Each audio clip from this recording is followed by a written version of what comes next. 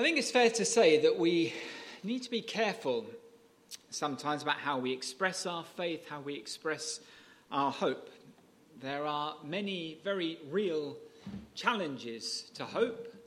If I were to pass the mic around this room to a diverse group of people, there would be all sorts of challenges to hope that you could name.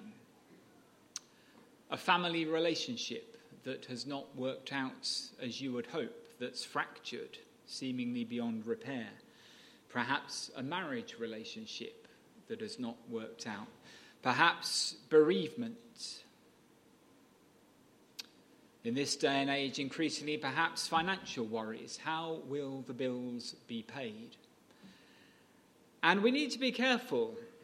I've mentioned the 70s once already, but you used to be able to buy stickers in Christian bookshops when there was such a thing as Christian bookshop, which said things like, "Hallelujah anyway," or "Jesus is the answer." Well, in what sense is Jesus the answer to the electricity bill that you can't pay? We kind of know what we mean, but we need to be careful that we don't come across as making Jesus and faith utterly irrelevant, as being nothing but a platitude that we offer to people. There are quite serious challenges to hope that those inside the community of faith face no less than those outside it. Christians, for example, are not somehow immune from cancer or other serious illness.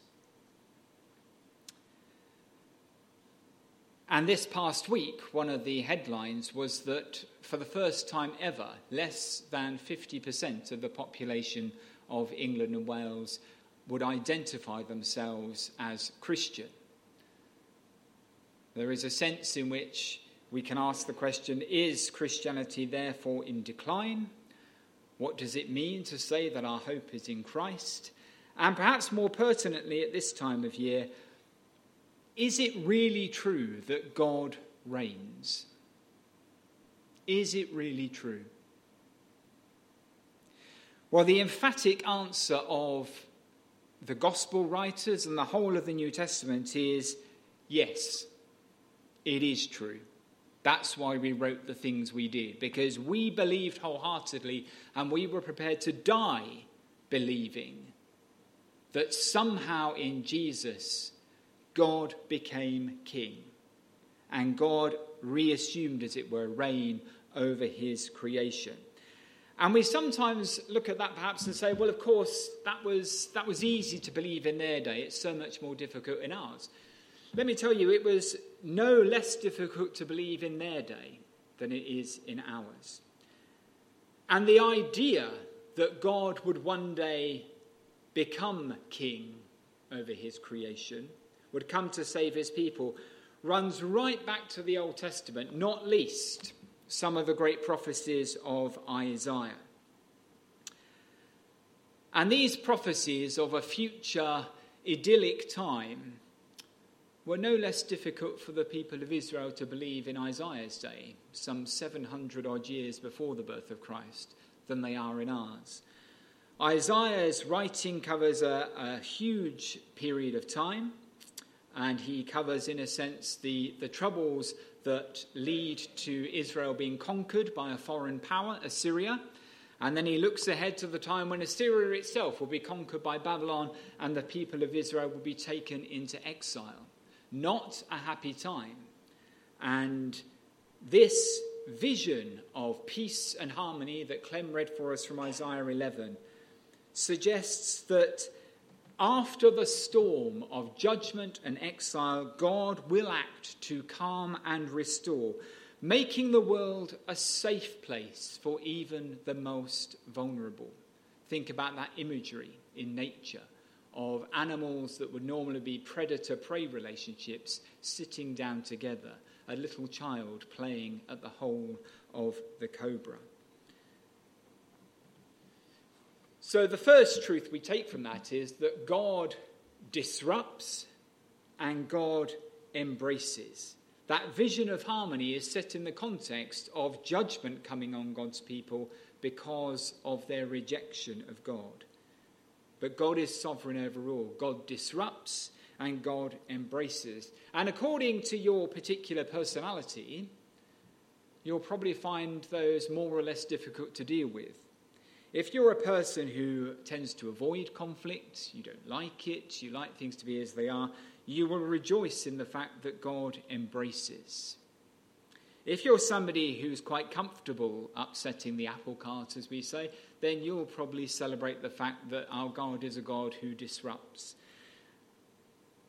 Our learning in that regard is that God does both, and therefore, if you more naturally enjoy upsetting the apple cart, you may need to ask God to help you see those times when you need to embrace rather than disrupt. If you're one of those people who will always tend to embrace, you may need God to give you the wisdom to know when it's right to disrupt, because God does both.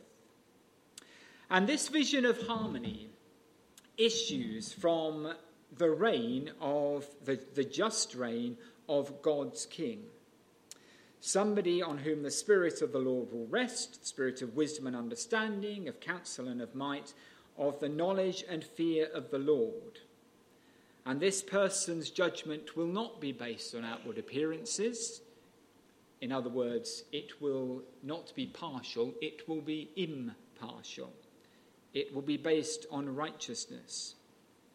It will be, therefore, a justice that isn't vengeance.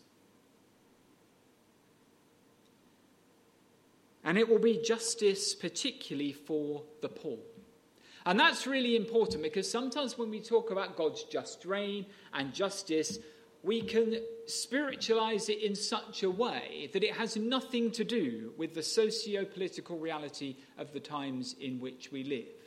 When actually, for Isaiah, it absolutely does.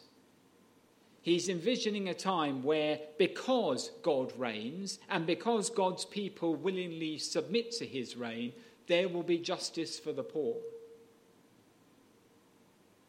Social wrongs will be righted because of the reign of this king. It is not simply that religious festivals will continue or that somehow attendance at religious festivals will increase.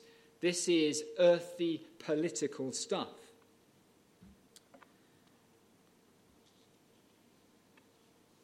And living under this reign, according to this vision, creates a community where everybody flourishes. That's what the vision is of. And not just where people flourish, but so does the planet. So it's a very timely message for our times. We face a climate crisis. We are losing biodiversity at an alarming rate. We are not demonstrating God's just and gracious reign over the whole of his creation. When we do so, Isaiah's vision says, the whole of creation will flourish. Human communities, but also, if you like, the cosmic community. When God's people submit to his reign, Isaiah is saying, they are a blessing to each other, so we flourish, but they are also a blessing to God's wider creation. Which, of course, as you've heard me say before, is exactly how it was meant to be. The reason why Adam and Eve were created and placed in the Garden of Eden was to take care of God's creation, to exercise and reflect his just and wise rule over his creation.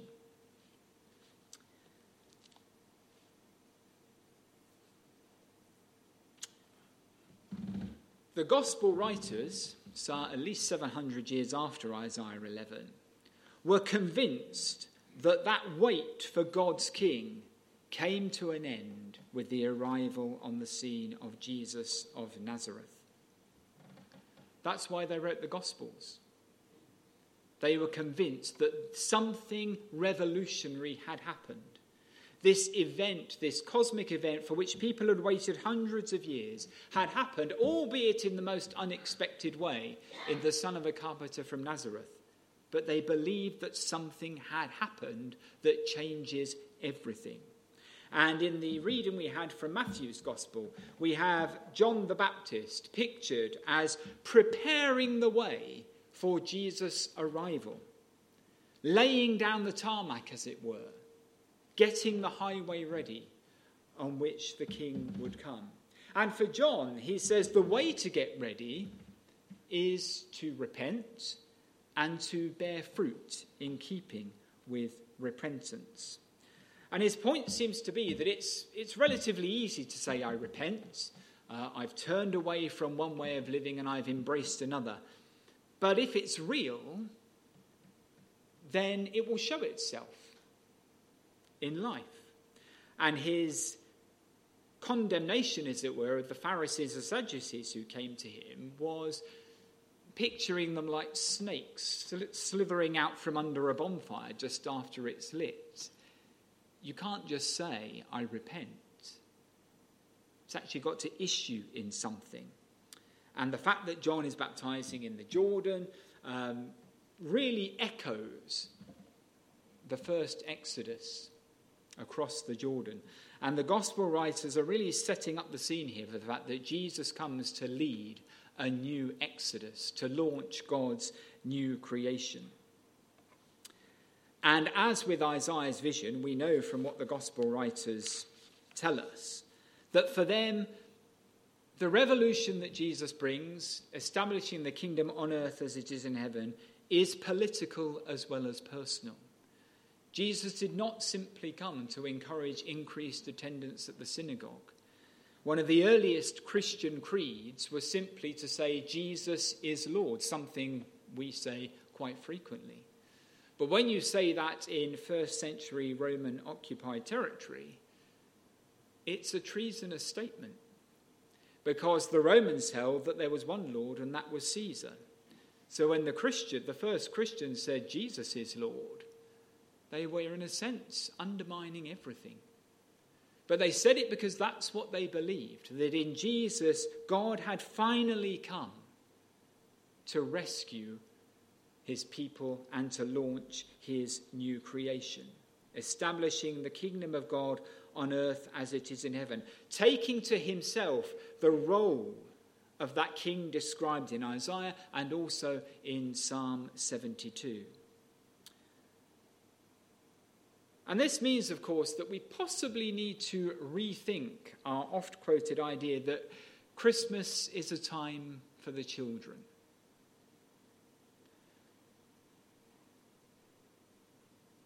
That may be a bit too twee. Christmas is a time of revolution. This is God coming, in a sense, to turn the world upside down, or as it were, to put it back as it should be.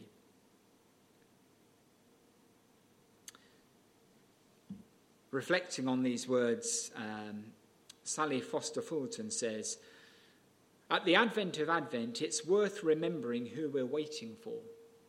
Not a child in a manger, all swaddling clothes and innocence, but a man on a mission with an uncompromising agenda, one that gives the whole world to the meek, one that asks us to give up all that the world tells us is important, one that says that true power can be found housed in the frailty of forgiveness, the virtue of vulnerability, that says there is freedom in saddling ourselves to the needs of others. We are waiting for a rebel. So get ready. Because if you acknowledge his birth, if you are on your guard, if you lay a stake in his claim that God can burst through and change the world, then he'll have no choice but to begin that change in you. Remember who we're waiting for. Business as usual, it is not.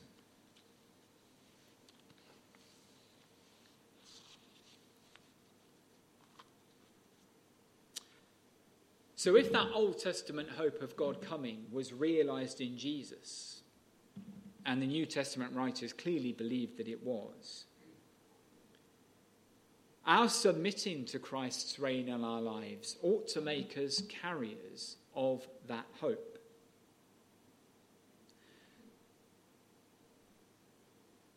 Isaiah's vision of harmony and justice is realized through obedience, not by waving a magic wand. The onus is on us as God's people to be a blessing to each other and to be a blessing to the whole of creation. We cannot read Isaiah's wonderful vision of justice and harmony and think that somehow God will do that apart from us. It is true that God could do it apart from us, but the whole story of Scripture points in the direction of God has chosen to work through his human creation, to realize his victory and to establish his kingdom on earth as in heaven. How many Christians does it take to change a light bulb? You'll have heard various answers to that. The answer Tom Wright gives is, Jesus has already changed it. It's your job to go and switch it on. Which is true. We are ourselves, at this Advent time, we remember the waiting for Jesus' first arrival, but we find ourselves also in a period of waiting for his reappearance on earth. And what we need to realize is that this period of waiting is not an idle waiting, clutching our tickets to heaven, as it were. This is an active waiting. It is our job to switch on, as it were, the light bulb that Jesus has changed. It is our responsibility in this time to find creative ways to share hope, to share joy, peace, and love. Those are the kinds of things that lay down the highway for Jesus' reappearance. That we've got the road ready to welcome him. We're demonstrating to him that actually his reign has a place in our lives.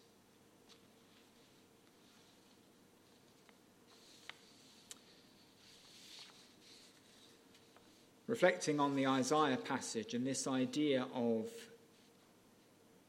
our waiting time now not being idle, but being active and creative and constructive, Ton Schumann offers this reflection. Advent's prophet Isaiah offers us a vision of a time when enemies will sit down and talk with one another, when predators will take naps with their former prey, when carnivores will become vegetarians.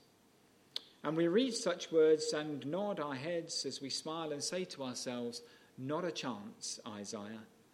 We watch reality TV and we know this is not the way the world operates. Is it only a fantasy, a utopian dream, a pie-in-the-sky wish that will never be fulfilled? Seems like it, doesn't it? After all, our cat and dog can't even get along with one another, so how can we expect the cow and the bear and the lion and the calf to become willing playmates? And we humans, well, we all know how hard it is to let go of the hurt that someone has done to us, to be willing to lay down the grudge we have against that sibling from so many years ago. We all know how long we can hold on to the words our spouse hurled at us in anger, and how a perceived slight or an unfulfilled expectation can fester in a congregation. Maybe we need to take Isaiah's words to heart and let a child lead us. Certainly the Christ child, but it could be any child. Watch kids at play.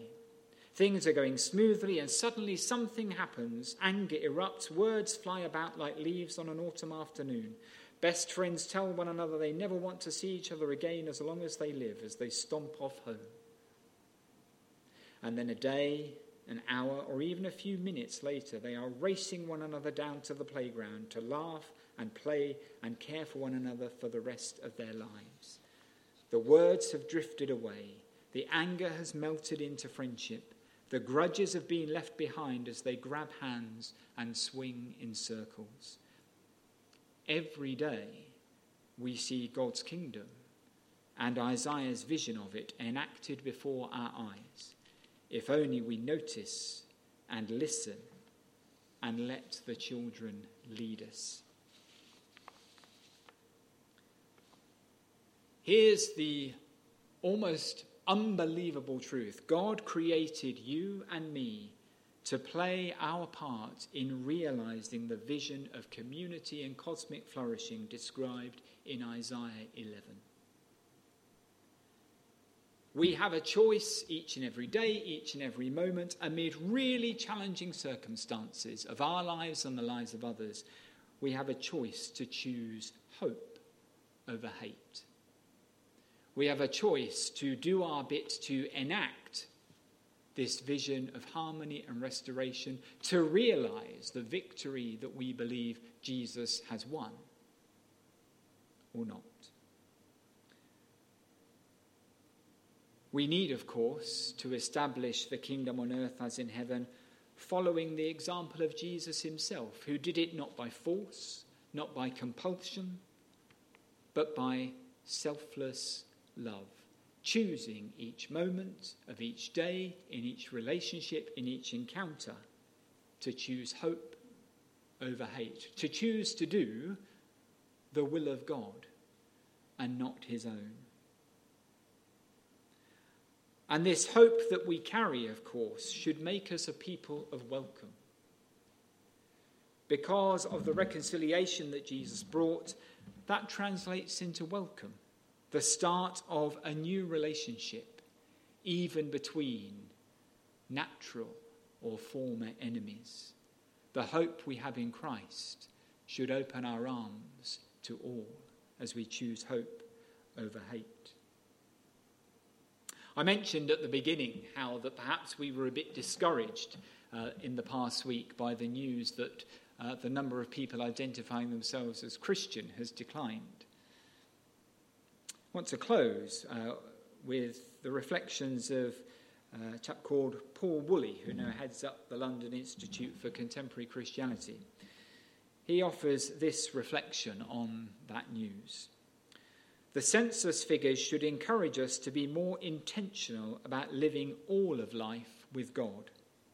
Christianity grew exponentially in just a few centuries because of the way the early Christians behaved in their everyday lives and work. In contrast to other groups, Christians remained in urban areas during the plague, caring for the sick and dying.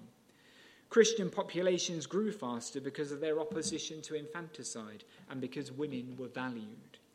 Instead of fighting against their persecutors, Christians willingly went to their martyrdom while praying for their captors.